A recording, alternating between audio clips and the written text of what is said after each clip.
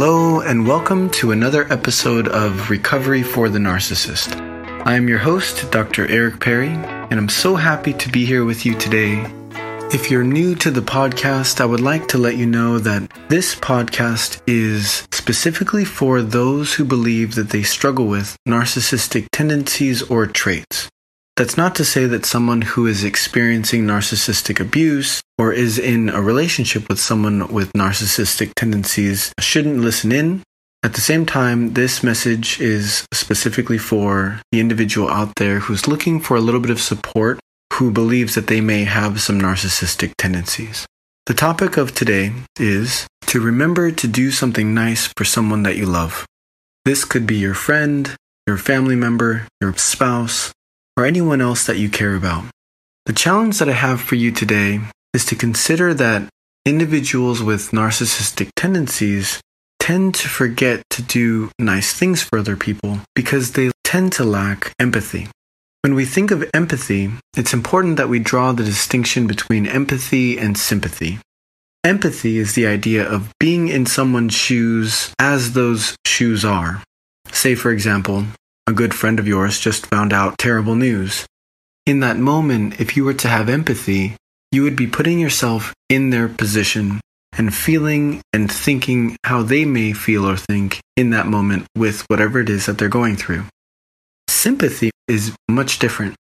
Sympathy is the experience where you actually put yourself in their shoes with their circumstances. The reason why this is important is because the tendency for people who struggle with narcissistic tendencies is typically that they forget to do nice things for others. This doesn't make you a bad person. It doesn't mean that there's anything wrong with you. The fact that you're here listening to this podcast is very important and symbolizes the fact that you do want to live better, you do want to have better relationships, and you do want to improve in the area of narcissism in your life. One of the examples that I typically use when speaking with someone who is in a relationship where they're not doing enough, and when I say enough, I mean in the area of thoughtful gestures, thoughtful gifts, writing notes to one another.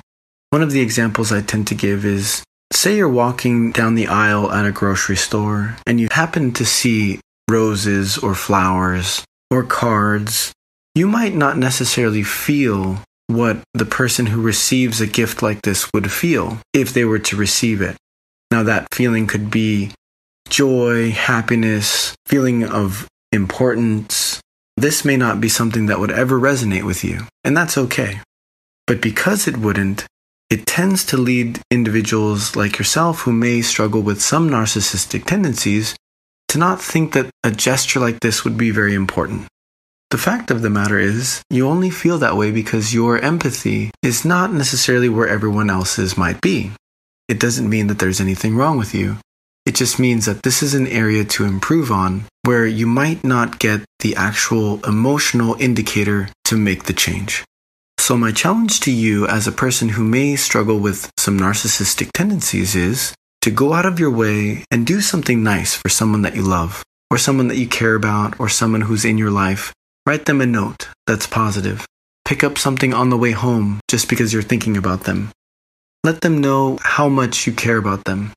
The challenge in many ways for someone who struggles with narcissistic tendencies is to simply remember to do these things.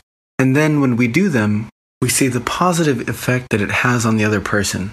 And that positive effect makes us feel good. So go out there, take on the challenge, and do something nice for someone that you care about or love. Until next time, thank you for tuning into this podcast. See you soon.